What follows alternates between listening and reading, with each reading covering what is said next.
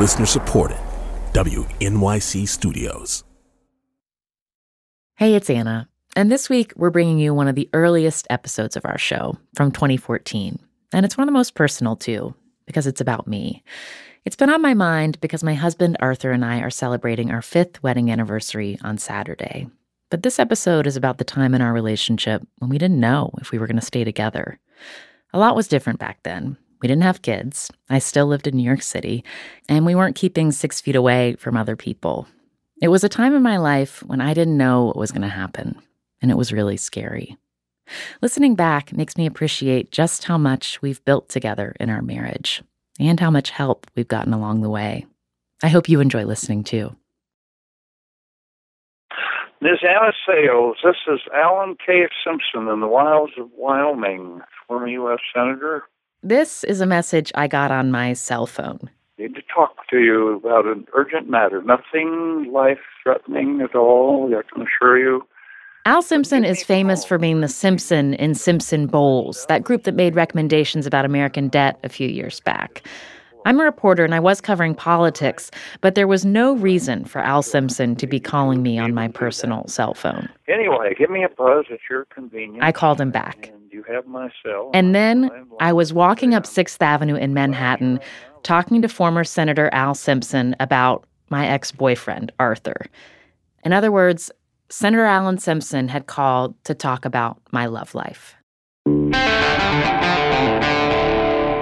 This is Death, Sex, and Money.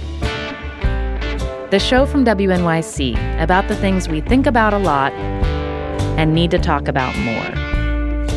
I'm Anna Sale.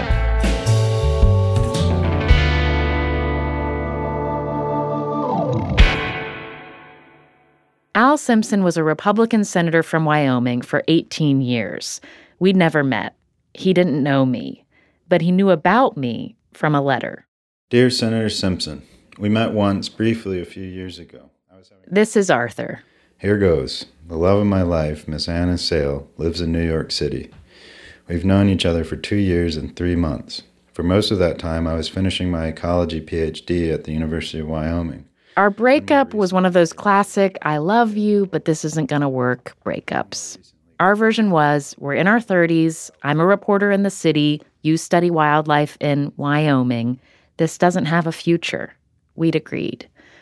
But then Arthur changed his mind. I didn't. Things had just gotten too hard, and they had gotten too... Heavy.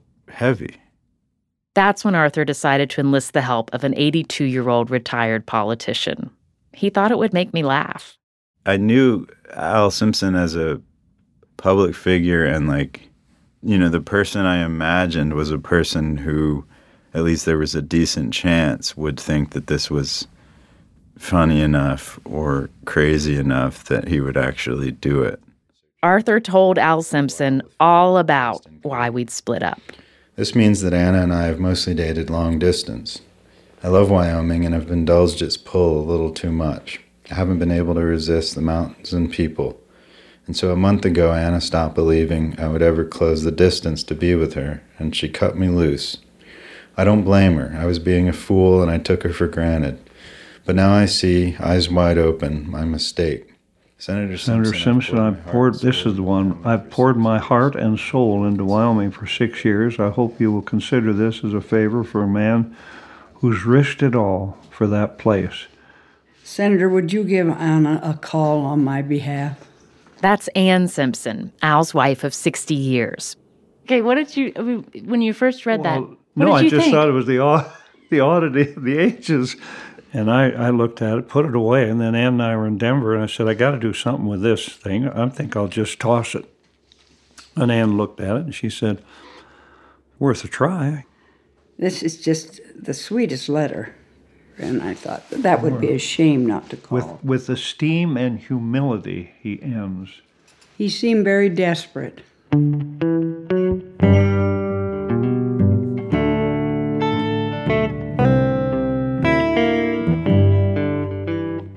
They were calling to get me to come to Wyoming for a weekend. Arthur was getting a prize for wildlife research. There was a ball. He was a guest of honor, and Arthur knew Al Simpson would be there. I was supposed to be Arthur's +1 until I told him I wasn't going anymore.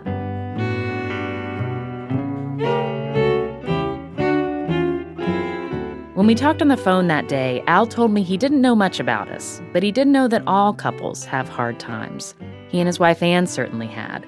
Ann was there, and I heard her say in the background, "What have you got to lose?" She got on the phone and added, "Don't let your pride get in the way." So, of course, I decided to go. Arthur and I met the Simpsons and talked to them about love and commitment. And then, because it was a ball, we all danced together in our gowns and tuxes to a wedding band playing Get Lucky by Daft Punk. Then the ball ended, and I had a plane to catch the next morning. And I didn't know what to tell Arthur about what would happen next. Because it wasn't just the distance that had made it hard for us. I was also really scared of committing to a relationship that wasn't going to work. I'm divorced. I'm in my 30s, and I want to be a mother. And I was so afraid of making the wrong choice again and losing time. Ann says that night at the ball, she could tell. I saw there were some wounds there. What'd you see? Well, it was a little touchy. You were a little standoffish. And thought, well, either it'll work or it won't. But at least you were willing to give it a try. Yeah. If it cratered, I wouldn't lose a bit of sleep. Not a bit. Not really. I mean that, because you've done what you can do.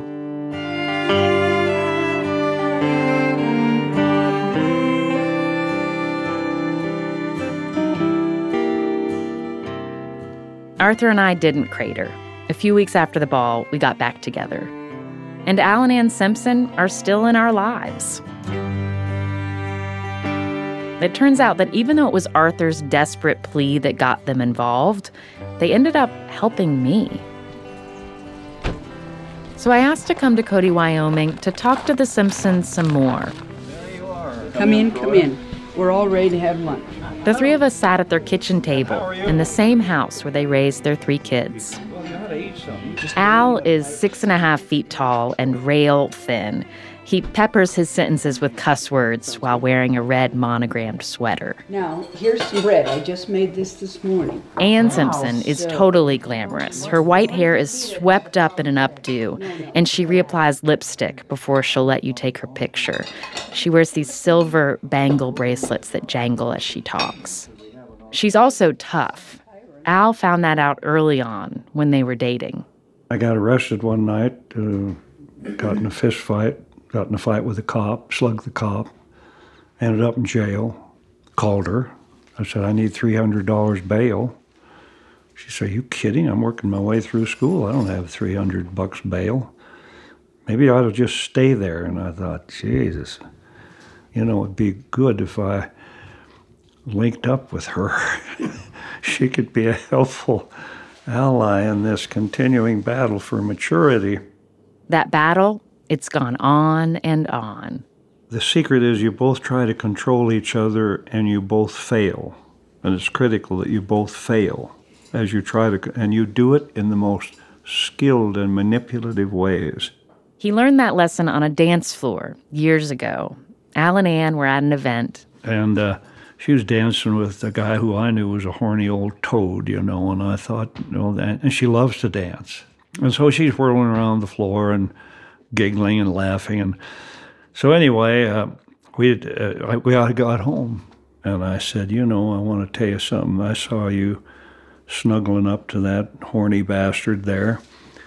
And she said, look, I am not into this to play games, but I'm not going to be under a glass lid just because of your jealousy. And I love to dance, and I will do that. And I'm not going to jump in the sack with somebody, so I think you better get over it, which really pissed me off. So I gave her a lecture. It was a beautiful thing about life and fealty and love and loyalty and all the rest. I thought, she won't sleep a wink. 10 minutes later, I look in, she absolutely dead but asleep. Guilt-free. Guilt-free. And me? I got boulders in my gut. I didn't sleep, but I did one important thing. I'd always loved Shakespeare, and I went in and read Othello.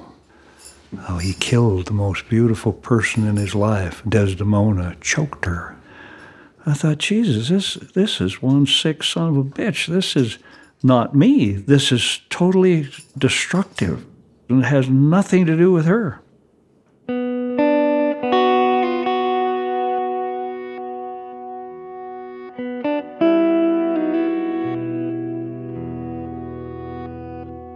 Al Simpson has said Shakespeare leads you to the feeling world. And in the Simpsons world, those feelings sometimes unfold in public, like during the Clarence Thomas hearings in Washington. Coming up, Ann Simpson says her husband was a bully to Anita Hill. I didn't like that. I hated to have the people see a side of him that I didn't feel was who he was.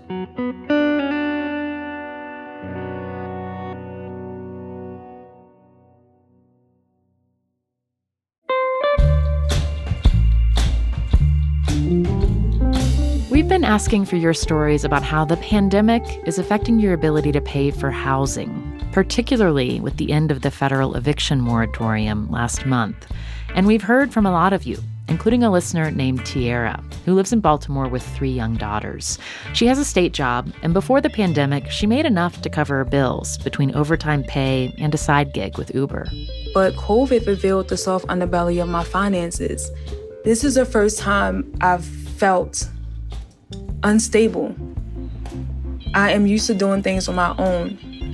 It's also hard to ask for help from people that are in the same situation or worse than you are.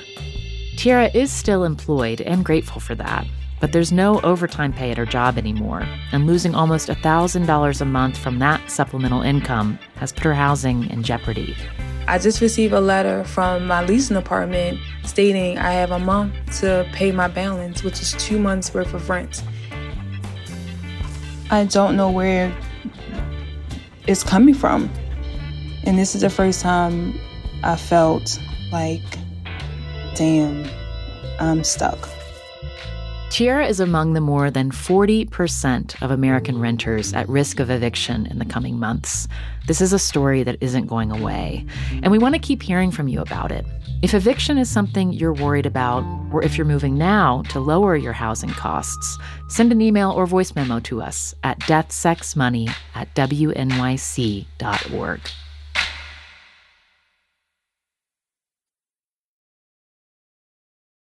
This is Death, Sex, and Money. I'm Anna Sale. Al and Ann Simpson say they learned to confront things as a couple, like Al's jealousy, by learning how to talk about them. But they didn't do it alone. You know, we had the good fortune of getting some outside help when we needed it through our church. We had been married probably 10 years at that time, and it was not a good time for us. 3 children, busy life, and just a feeling that I needed help. Our minister, The guy that married us. he came to see us, to call on us. And I said what a great life I had as I burst into tears. And he told us. Al knew the minister was organizing counseling for couples at church, and he wanted no part of it. And I saw the car drive up. I said, that dipshit is here.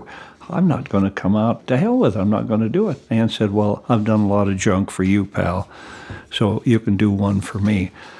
And that was really a true statement. I mean, gone to rallies and pie rallies and, fish fries and all the stuff that goes with this game. And so I went. And I had things in my past that bothered me, and I was able to talk about that. I'd had an experience of being molested. So. And it was just something that I was always aware of when I had sex. And once I was able to talk about it, it diminished. She said, I've never told you anything. I guess we'd been married 20 years. Oh, I said, well. Not that long. 15, whatever. It was my secret. No, anyway, I said, well, at least turn on the light. And she did, and she told me this. I said, you think I care about that? That doesn't mean crap to me. Nothing. She said, you mean that? I said, yeah. What the hell does that have to do with us? Well, she said, I just never wanted to tell you. I said, well, you can sure scratch it off because it had nothing to do with my feelings toward you or anything. Well, I thought, It was a gift. It must have made you feel so safe. It did. I felt safe. That's exactly right.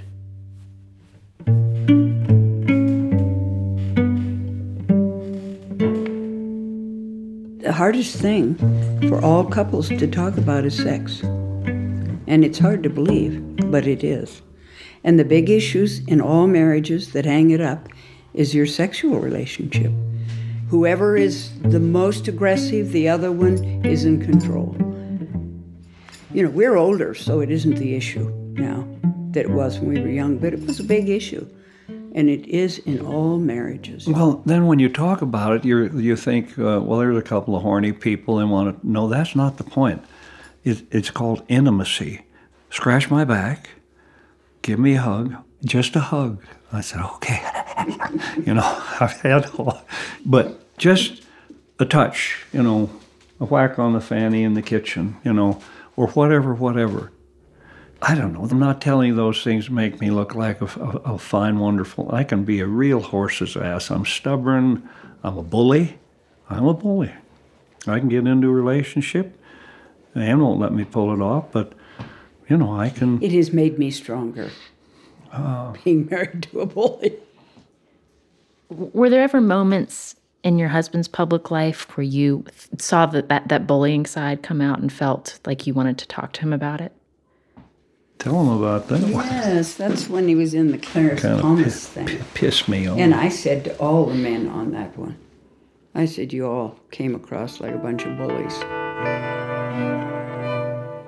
Let me give you some background. This was in 1991. Clarence Thomas was a nominee for the Supreme Court, and an attorney named Anita Hill had told the Senate Judiciary Committee that Thomas had sexually harassed her when he was her boss. Al Simpson was a Republican on that committee, and he had some questions about Anita Hill's story and her motives. If what you say this man said to you occurred, why in God's name would you ever speak to a man like that the rest of your life? That's a very good question. While the hearings were happening in D.C., Ann was back in Wyoming, caring for her mother, who was very ill. And I was not following it moment by moment. When I finally did, I just couldn't believe the way Al was operating. And I did tell him, you know, you all sound terrible. You sound like a bunch of male chauvinist pigs. She said, I don't know what you're doing today, but for God's sake, you look really nasty. You look like a beast. But don't forget, I'd had a wife who'd had much more harassment than Anita Hill, and that's where I lost my marbles. I thought, what is this? I mean, for God's sake, what did he do? Well, nothing. Did he touch you? No. What is it? Well, we watched porn movies together, and he wanted to talk about long dong silver and pubic hair and Coke cans. Is that it? Yes, it is. I wanted you to be aware of his behavior. And so I was a monster. I just was pissed to the core. Al Simpson got called out, and not just by his wife. Editorials across the country blasted him for attacking Anita Hill with rumor and innuendo, for saying things like this during the hearing. I've got letters hanging out in my pocket. I've got faxes. I've got statements from her former law professors, statements from people that know her, statements from Tulsa, Oklahoma, saying, watch out for this woman. But nobody's got the guts to say that because it gets all tangled up in this sexual harassment crap. You know, he just kept getting more and more worked up. And then one time he was at home and I said, you know, you have a wonderful reputation, the way you've always operated. And it seems to me that you are caught in something and you just need to shut up. Shut up. He said, you've never said that to me before.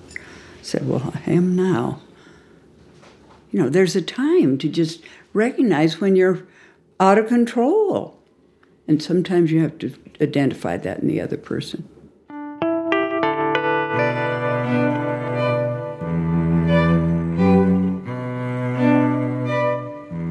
This is still a tender spot for Al Simpson. Some things he's contrite about, other things he won't let go. And Ann is still disappointed. It's not resolved. It's just past, stitched into their long relationship together. But I know that doesn't always happen in a marriage. When I was married and tried to push through feelings of distance and pull us back together, it didn't work.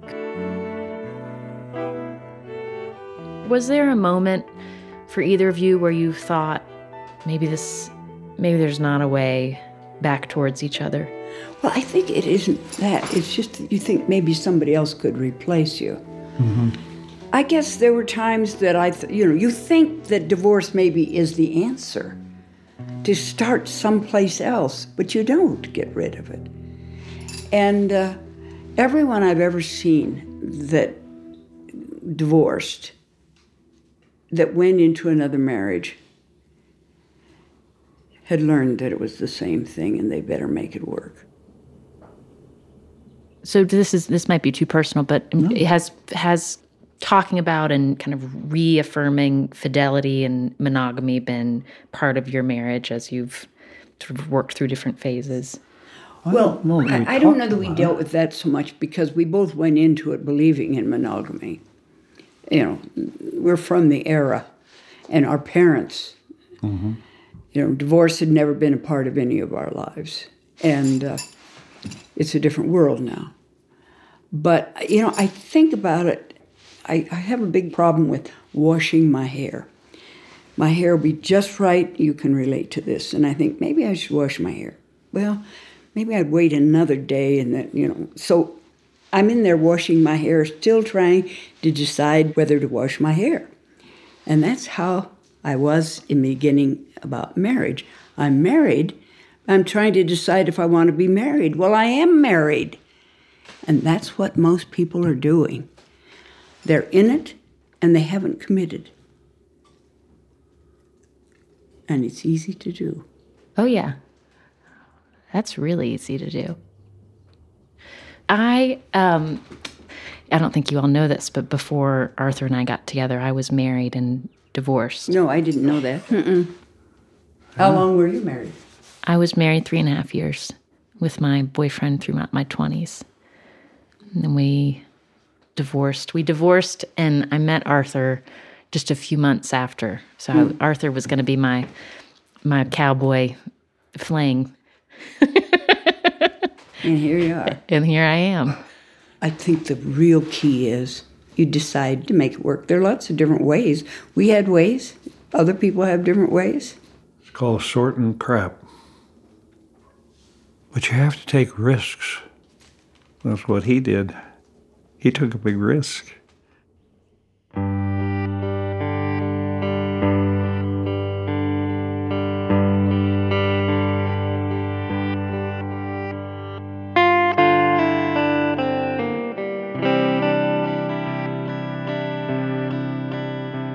Arthur did take a risk. Confessing his heartache to a retired U.S. senator, it's what got us back together. Not because I got a phone call from a famous person. That was fun. But because it showed me the kind of man Arthur is. I didn't want to lose him.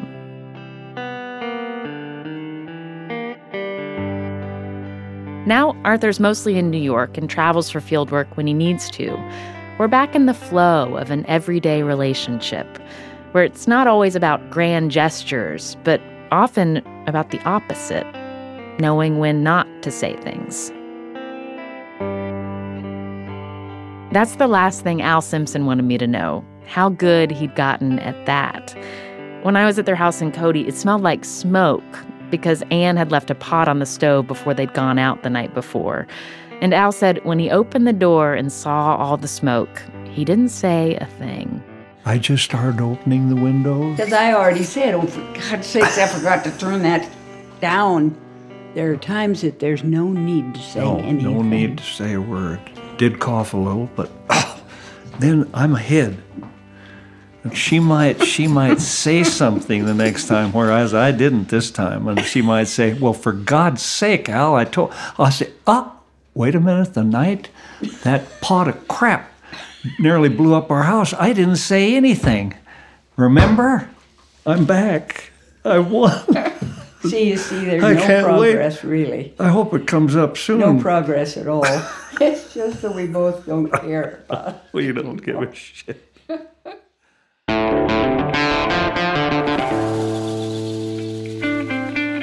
That's Al and Ann Simpson. They've now been married for 66 years, and they still live in Cody, Wyoming.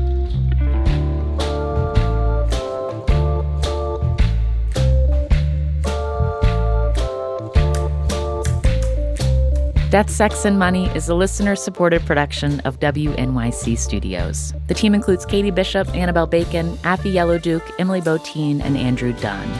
Special thanks to James Ramsey, Chris Bannon, Jim Briggs, and Jonathan Menjivar, who produced this episode with us when he was at This American Life. Our theme music is by the Reverend John DeLore and Steve Lewis. Other music in this episode is from Bill Frisell. And if you're new to the show, welcome. We're glad you're here. Sign up for our weekly show newsletter at deathsexmoney.org/newsletter. We'll send you behind-the-scenes updates, stories from our listeners, and other audio recommendations. Again, that's at deathsexmoney.org/newsletter. I'm Anna Sale, and this is Death, Sex, and Money from WNYC.